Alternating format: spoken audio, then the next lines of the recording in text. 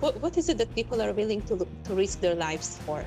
How can we actively be with them in the struggle for which they are willing to risk their lives?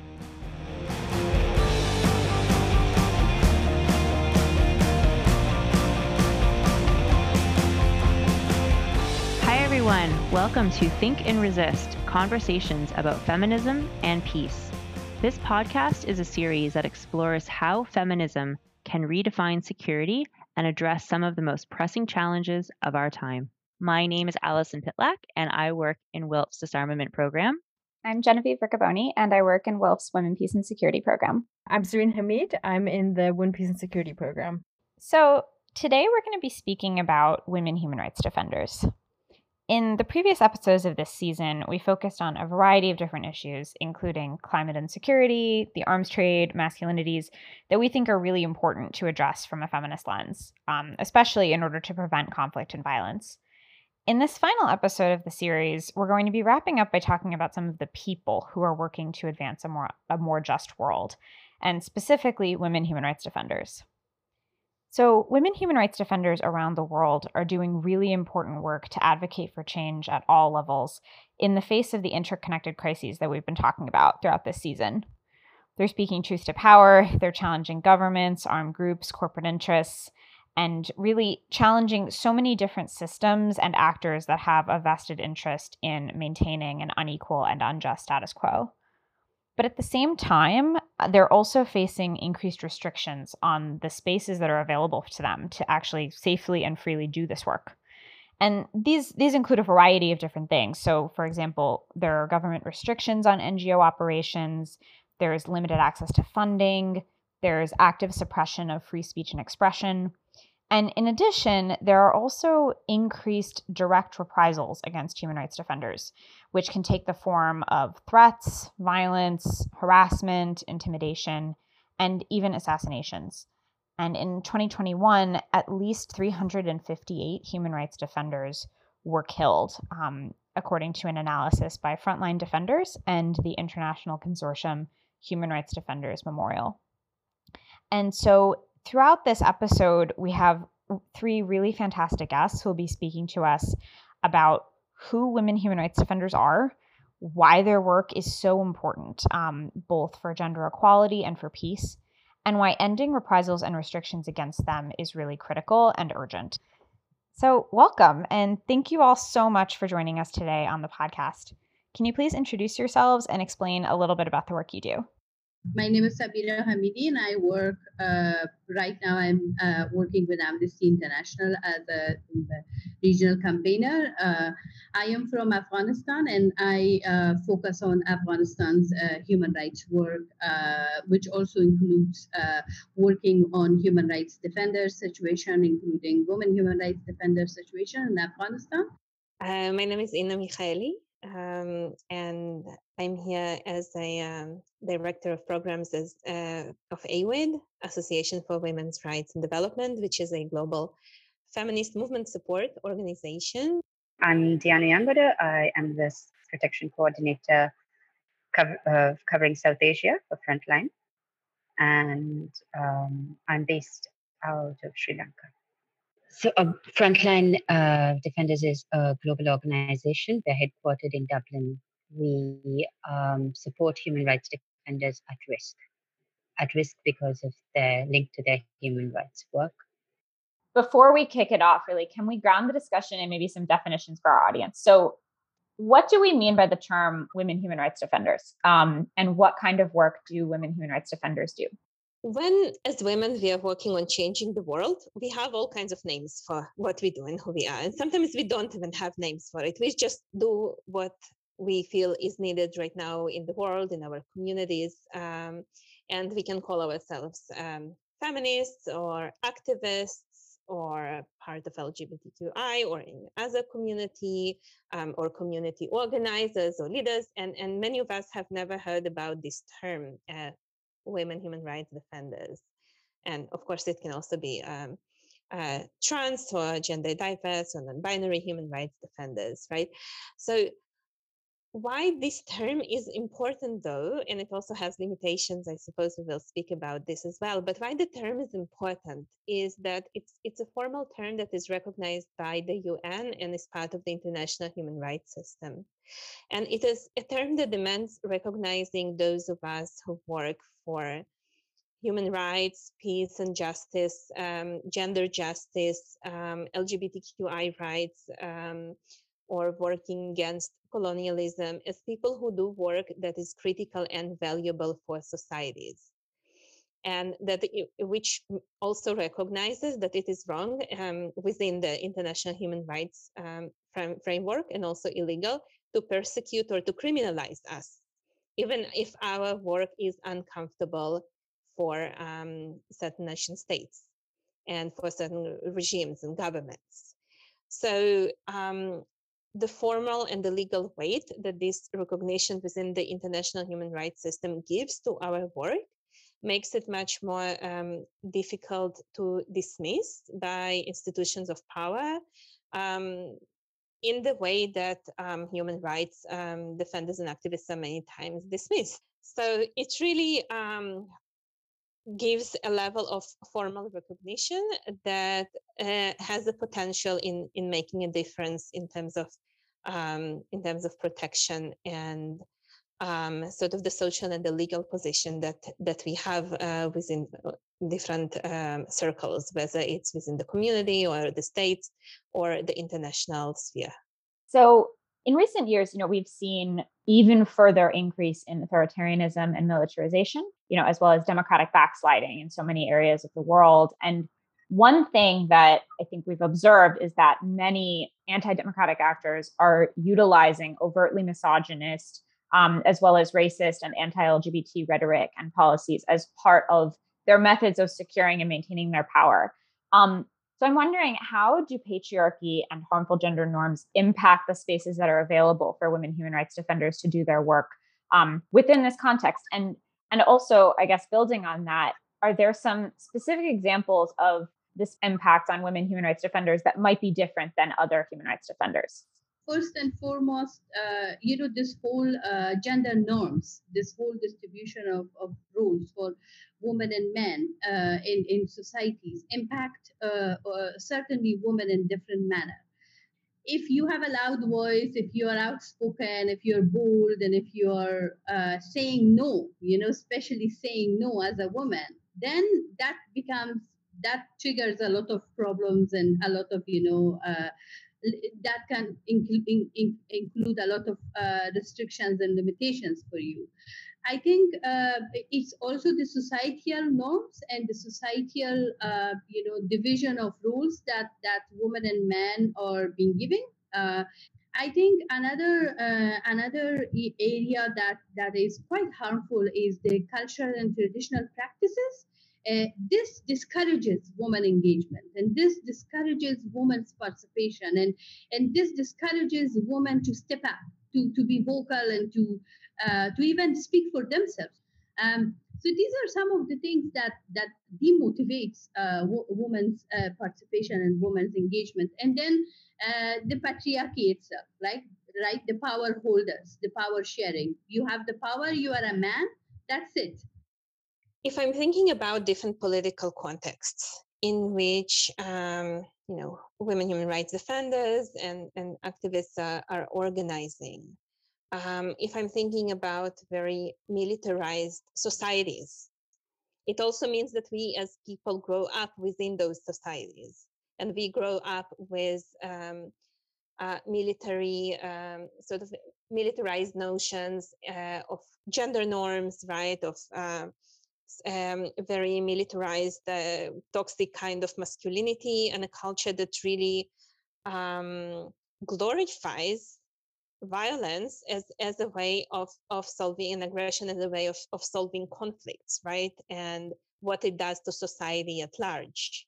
And of course, we are all products of our societies, women as well. So we know that not all women are feminists. And we also internalize, and then if we do become feminists, we also work to deal with that. I mean, the rise in authoritarianism that we're seeing, especially in the region that I cover, it's not just the rise. That rise has been happening for a long time, but it's the blatancy which we're seeing change. For WHRDs working in these contexts, they're battling just violence. Online, it is on the streets, it is at home. So the oppressor is in many ways everywhere. And when you go down that path, you wonder why you do it. And you do it because you do it for your sisters, you do it for the spaces that you want to protect, the spaces that have been opened up because others did it, and now you do it, and more space opens up, and we're here because we can.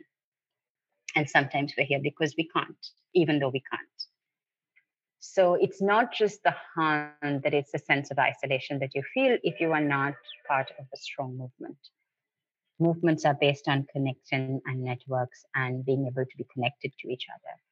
They take that away through surveillance, through reprisals, through threats, through intimidation. The threats that are gendered that I have seen concrete examples of online, the kind of violence that I've seen, the threats of rape, the sexualized violence online, I don't see in the same way against men. The threats against men are specifically against them and generally do not always extend to family, but because men are identified as their work. So I guess going on to the next question, some have described women human rights defenders as sort of canaries in the coal mine. Women human rights defenders, the way that they're treated by state actors, non-state actors alike, are sort of an indication of these wider levels of violence that could be unleashed on society, and also that reflect these underlying things which you were just speaking about. And so at the national level, women human rights defenders often are living their lives sort of on the move or face risks as a result of their work, as well as their families. These threats are even happening to women who are highly visible. For example, women who have briefed the UN Security Council. So I'm wondering if you could walk us through, first of all, some of the risks that women human rights defenders face as a result of their work, and then who are some of the actors that are responsible for these reprisals, and what the impacts these have on activists. So human rights defenders, they are exposed to different kinds of risks. It can vary from where they live, where they work, to personal risks that start from their homes, to the societal risks, and then to the non-state actors and those who are, anti-government elements who are anti-human rights, anti-woman actors, for example.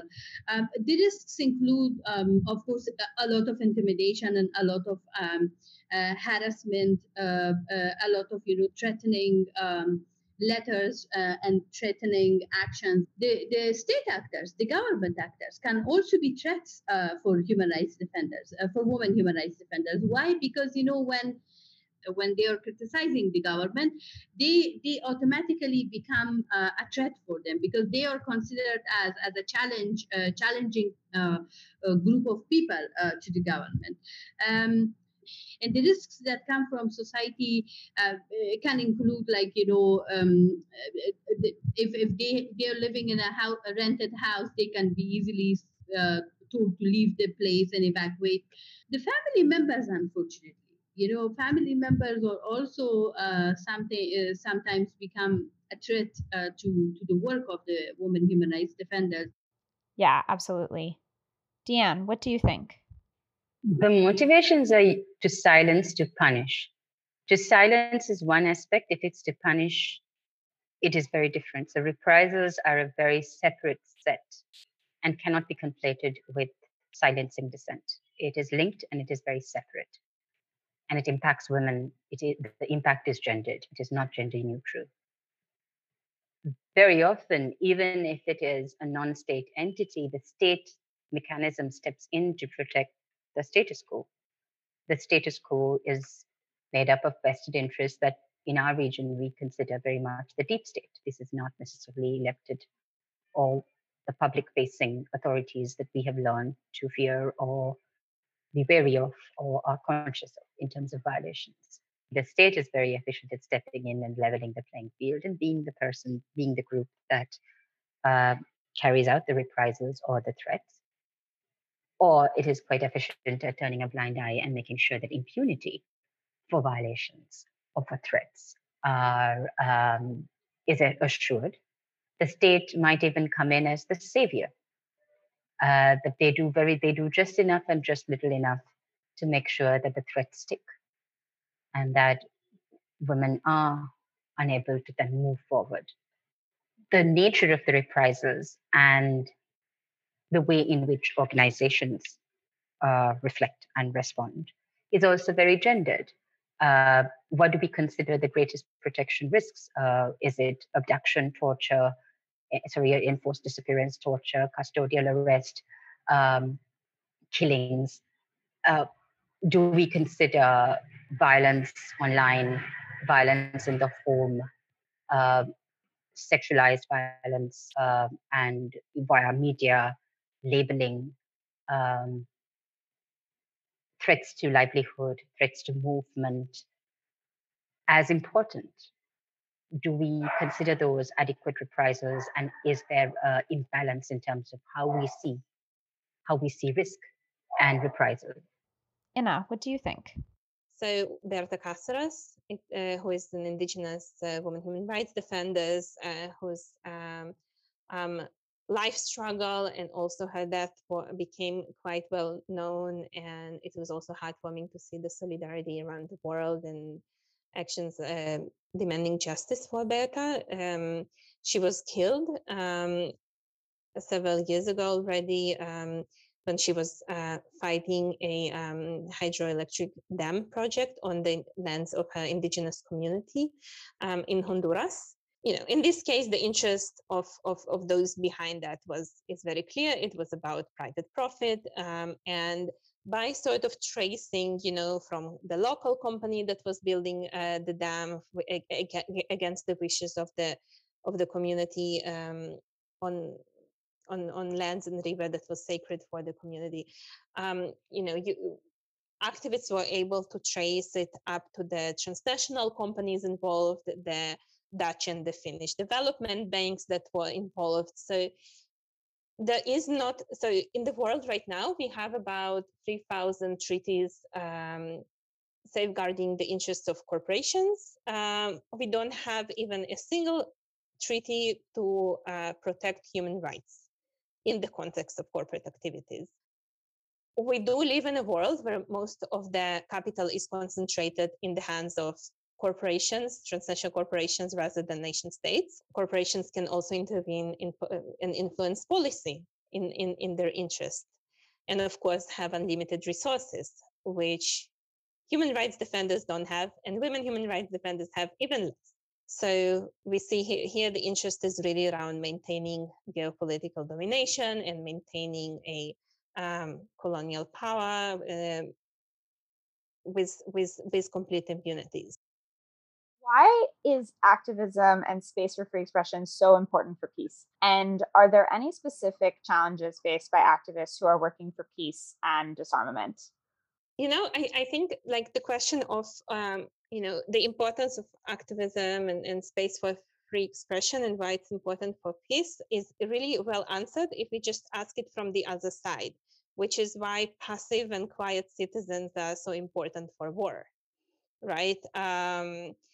And I'm thinking why in Russia today it's illegal to even say war. People are sent to prison for that.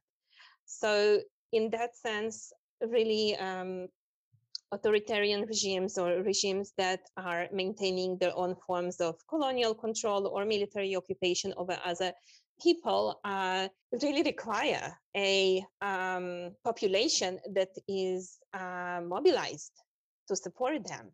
And it is amazing to see the whole machinery of producing this kind of citizens through the system of education, through popular culture, through the media. And in that sense, it is not just official censorship, like the example of Russia, but also when you have a media that is allegedly free, but actually is full of people who themselves are extremely nationalistic, and this is part of their journalistic practice, right? They do feel they are being objective when they just quote everything that the military says and never fact check it. When you are going against the status quo of your society, you are very isolated. And you can be perceived as a traitor, not just by the state, but also by your own community and your own family. I mean, of course, different political contexts are very different, but in many cases, you have certain racial and ethnic politics in which some lives worth more than others. And that is also something that you easily see in the Palestinian-Israeli context, right? Like with all the difficulties of being a Jewish Israeli activist who is opposing the colonization of Palestine, you absolutely cannot compare it to, with a few exceptions, but you can absolutely not compare it to the ongoing killing of Palestinian activists who are fighting for their freedom, or just Palestinians killed for being Palestinians. I grew up in Palestine, Israel, but I was born in Russia, and seeing the closure of all the independent media in Russia, and literally people doing their last broadcast and exiting the studio and just turning the lights off and never not knowing when they will ever be able to go back to doing their job. I'm wondering what you think needs to be done better by people in the fields that we're working in. You know, are we talking about this issue, all the issues that we've been talking about, in the right places? What are those right places? And yeah, what are ways that this can be, what needs to be done better, basically? I think there's a definite need to improve outreach. There are groups, and because if you don't do the work in speaking to defenders and asking them and talking to them, knowing about their work, what brings them there before the crisis happens, and introducing ourselves, that outreach is critical. Building trust is critical, and these are things that we can never do enough of. We do it, but we can never do enough of that. I think follow-up is something that is very difficult, and we do try to do that and keep in contact. It's also the most, I think I alluded to this earlier, it's about keeping in contact also when times are good. I think in terms of advocacy, it's a constant struggle. Where do you pitch it? Where do you start? How do you gender your advocacy, even if it is about issues that on the face of it impact all HRDs? How do you make sure that WHRDs are not the paragraph, the additional paragraph? LGBTIQ WHRDs are not the paragraph that you add into your report on a given context or a conflict or an incident of threat. Holding people accountable, institutions accountable when they fail. And I don't think we do enough of that. We accept they're not going to respond, or they're not going to do this, and they're not going to give an explanation. And there's a real physical cost to that. And then women come together, or women mobilize organizations, and then it's resolved, and then we move to the next crisis.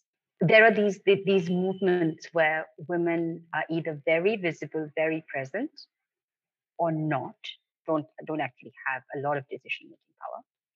You know, when it comes to land and environment, it's deeply personal. It is deeply linked to their livelihood, their survival, their community survival, and they bear the brunt of the fallout. And there's a lot to be done and worked out in terms of how much decision making happens, where decision making happens, where it's located, the location of different actors, without presuming anything. This is where responses start from. I'm wondering if you can speak a little bit about accountability, and what are the different ways in which we can ensure that the perpetrators of these threats, these reprisals, this violence are held accountable, as well as the wider systems that enable that violence to exist in the first place? I think there has to be seriousness in addressing these atrocities that are happening. There's a need for a stronger reporting mechanism. There's a need for stronger documentation on these human rights violations, that gross human rights violations that happen. There's also need for accountability. You know, addressing accountability in any conflict. Some of the conflicts that I have studied as a peace and mediation student, something that has been missing has been the accountability component. Who holds who accountable completely miss out.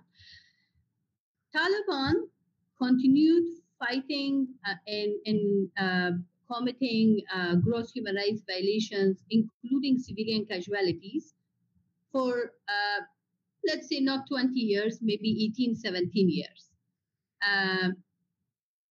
Suddenly last year, they took the power and everybody forgot about them. We had witnessed the bloodiest times of the year, during the holy month of Ramadan, for example, in Afghanistan, and Taliban were responsible for it. People were discouraged, people were silenced down, people fled Afghanistan. These important actors, human rights defenders, women human rights defenders, they had to leave their country. They had no choice because of the Taliban. But everything was compromised on 15 August when they took the control. The international community forgot about their past atrocities. And that's where, I don't see anything when it comes to the holding different actors into account, right? Holding them accountable. Have you heard, or I haven't heard at least, about international community, ICC, the UN Human Rights Council, the UN Security Council, talking about dealing with the past, talking about, investigating the past crimes that the Taliban have committed, that they will be investigating, and they will bring those perpetrators responsible into account? No, they are clearly not talking. And then let's also not forget, one conflict supersedes the other conflict. Afghanistan situation is not a priority for international community anymore because Ukraine situation is there. Very soon, there will be another conflict that Ukraine will be forgotten. That's where the accountability component and the conflicts are always forgotten. And that's where, everybody has to do better. I have lost a brother during the Russian presence in Afghanistan. But nobody even questioned about, that grievances that we carry for years now, over 40 years that my brother was killed. Nobody cares. Nobody spoke to us. Nobody came and, said, okay, he was killed. We are very sorry, but what can we do? No, nothing. One conflict comes, another conflict is forgotten. And that's where, the accountability bit is always forgotten. I feel we have such a long way to go in taking what was put into this sometimes very narrow women, peace and security kind of box, and to say we want to bring the anti-colonial agenda into it. We want to say it's not about if you select women sitting at a negotiation table. It's actually about the masses of women and gender diverse folks doing a lot of grassroots work, supporting their communities through it. I think the moment we also bring anti-colonial and anti-imperialist perspective within the women, peace and security agenda, then we also have difficult dilemmas and questions around what does self-defense mean? A question of how do we build solidarity in a situation where resources are distributed unevenly? Yeah, and I have to say, I feel it's critical to have those conversations so that we are able to connect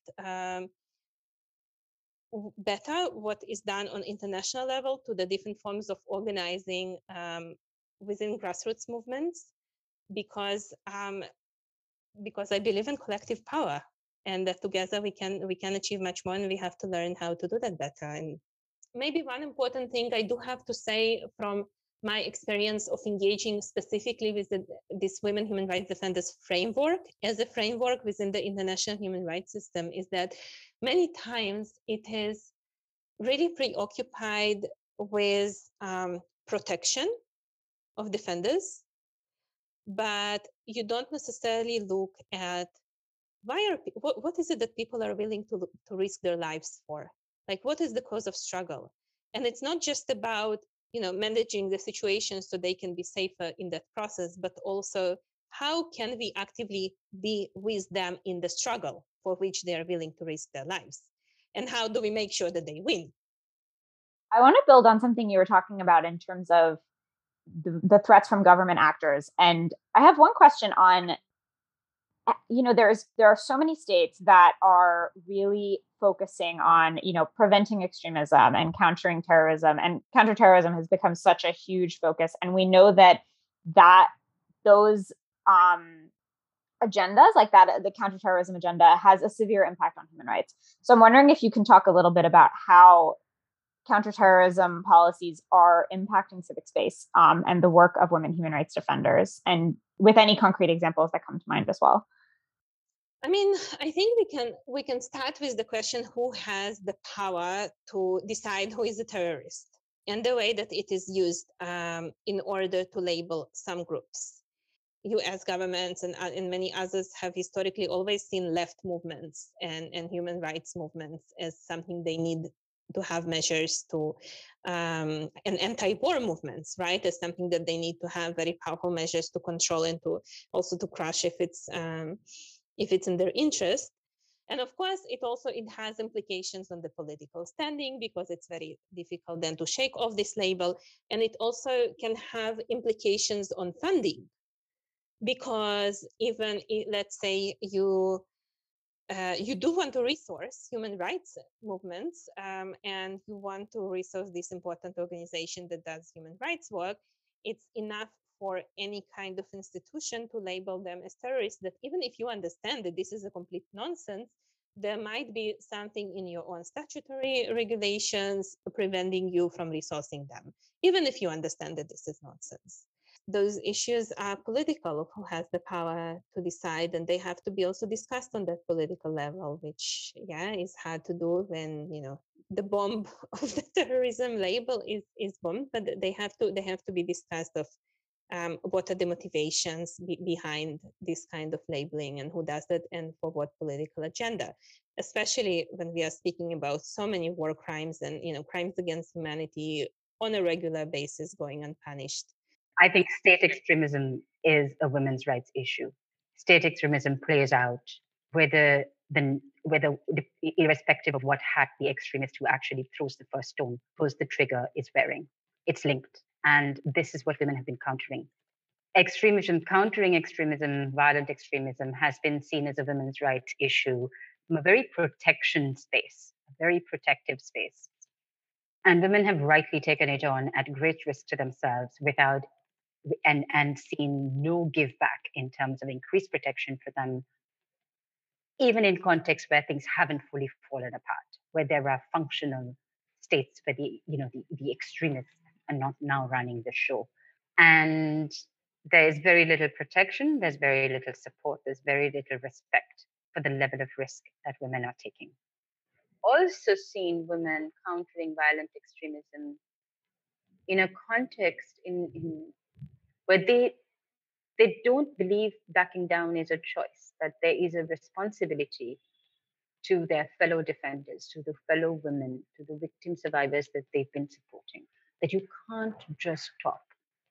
That is their counter to their life, and their work is the counter to extremist narratives. But I think state extremism is what I fear the most for women. Turning a little bit to in terms of other people or actors who could be of support, what are some of the ways in which you have seen men come together in support of the work of women human rights defenders? I guess in terms of allyship, in terms of vocal support for their work. I think the first and foremost thing that men can do is to consult other men, to mobilize them, to convince them that educating girls, or women having access to work, women having economic, women having a job to economically support her family, a woman to be a doctor, to be a teacher, to be a athlete, to be a journalist is not a bad thing. They can also help in mass mobilization. They can bring other men who join up, who do campaigns, who do awareness, who speak up on behalf of women and girls. I think what they can also do is they can bring the religion perspective, what religion says about women's engagement, women's participation, girls' education, and all these things. And those are very important actors. They can be spokesperson for women's rights in a country like Afghanistan. When I look at them, we need to see more men talking about women's rights. It's not only our problem. I feel like there's a growing awareness to what we call anti-rights actors. So, there's a fundamentalist groups or far-right groups or ultra-conservative groups that are coming to human rights spaces, whether the international system at the UN or regional forums, in order to campaign against abortion, campaign against LGBTQI rights, campaign against sexual education, and we have been doing the work of really seeing how anti-rights actors are connected globally, and also are co-opting also progressive discourses. Something to flag, which I think is important, because as imperfect as these human rights systems are, they have been historically important. It really is important for us to be finding ways to protect their integrity as much as possible so that we are able to continue using them in order to make advances in international law, in international legal human rights frameworks. It brings me to the point of how important it is to have spaces for critical feminist conversations. I think I'm really concerned by many people being exposed to transphobic versions of what they perceive as feminism, or thinking this is what being a feminist means, right? And not being exposed enough to other forms. So in that sense, it's really, there's a lot of value in just us coming together to have those conversations, because it comes back to the point of shaping more public narratives. I'm wondering, what else would you like to add to our discussion that I didn't ask about or that we didn't touch on? Or is there any area that we did discuss that you'd like to elaborate more about? I think one area that maybe I would like to add is I don't know if you can call Afghanistan current situation post-conflict. I still feel we are still in conflict, because ISIS is unfortunately very active, and only in 1 month during Ramadan we had over 500 civilian casualties, killed and injured. So in that kind of setting, there are those women human rights defenders who are still in Afghanistan. There are those women human rights defenders who are still want to challenge systematic discrimination that the Taliban are putting pressure and imposing on women. This is where the international community has a very important role and obligation to play. What is international community doing to protect women, especially those women who are in the country? How are you going to help them? Only having a Security Council meeting or issuing a condemnation is not changing the life of women and girls in Afghanistan. There has to be something more serious. There has to be actions. Oh, thank you. That was perfect. And I couldn't agree with you more. How can our audience follow your work? I have my Twitter account. It's at Huria Samira. The handle is AWID, AWID, but also we have separate handles in French and Spanish, which you can then find also from the English profile, and the website is awid.org, so awid.org. You can also definitely find us on Instagram as well, because we are keeping up with the times.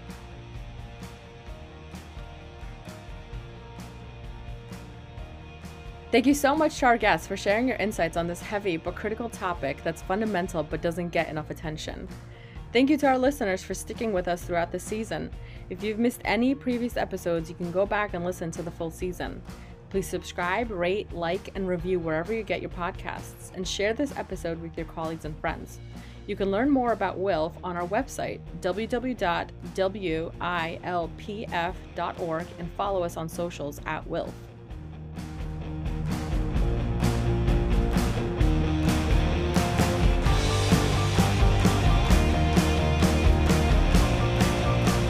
This was our final episode, at least for now, So huge thanks to the entire WILF team, as well as our colleagues and co-conspirators at Palante Consulting for making this podcast happen.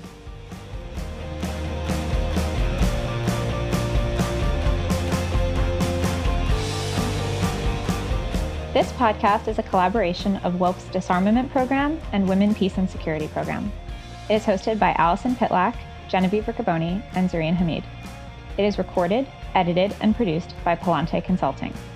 The song you hear at the beginning of each episode is Youth Group by Picnic Lightning, and all of their music is created by Cameron Navarro. Thank you to all of our guests and to all of you listeners. We'll see you next time.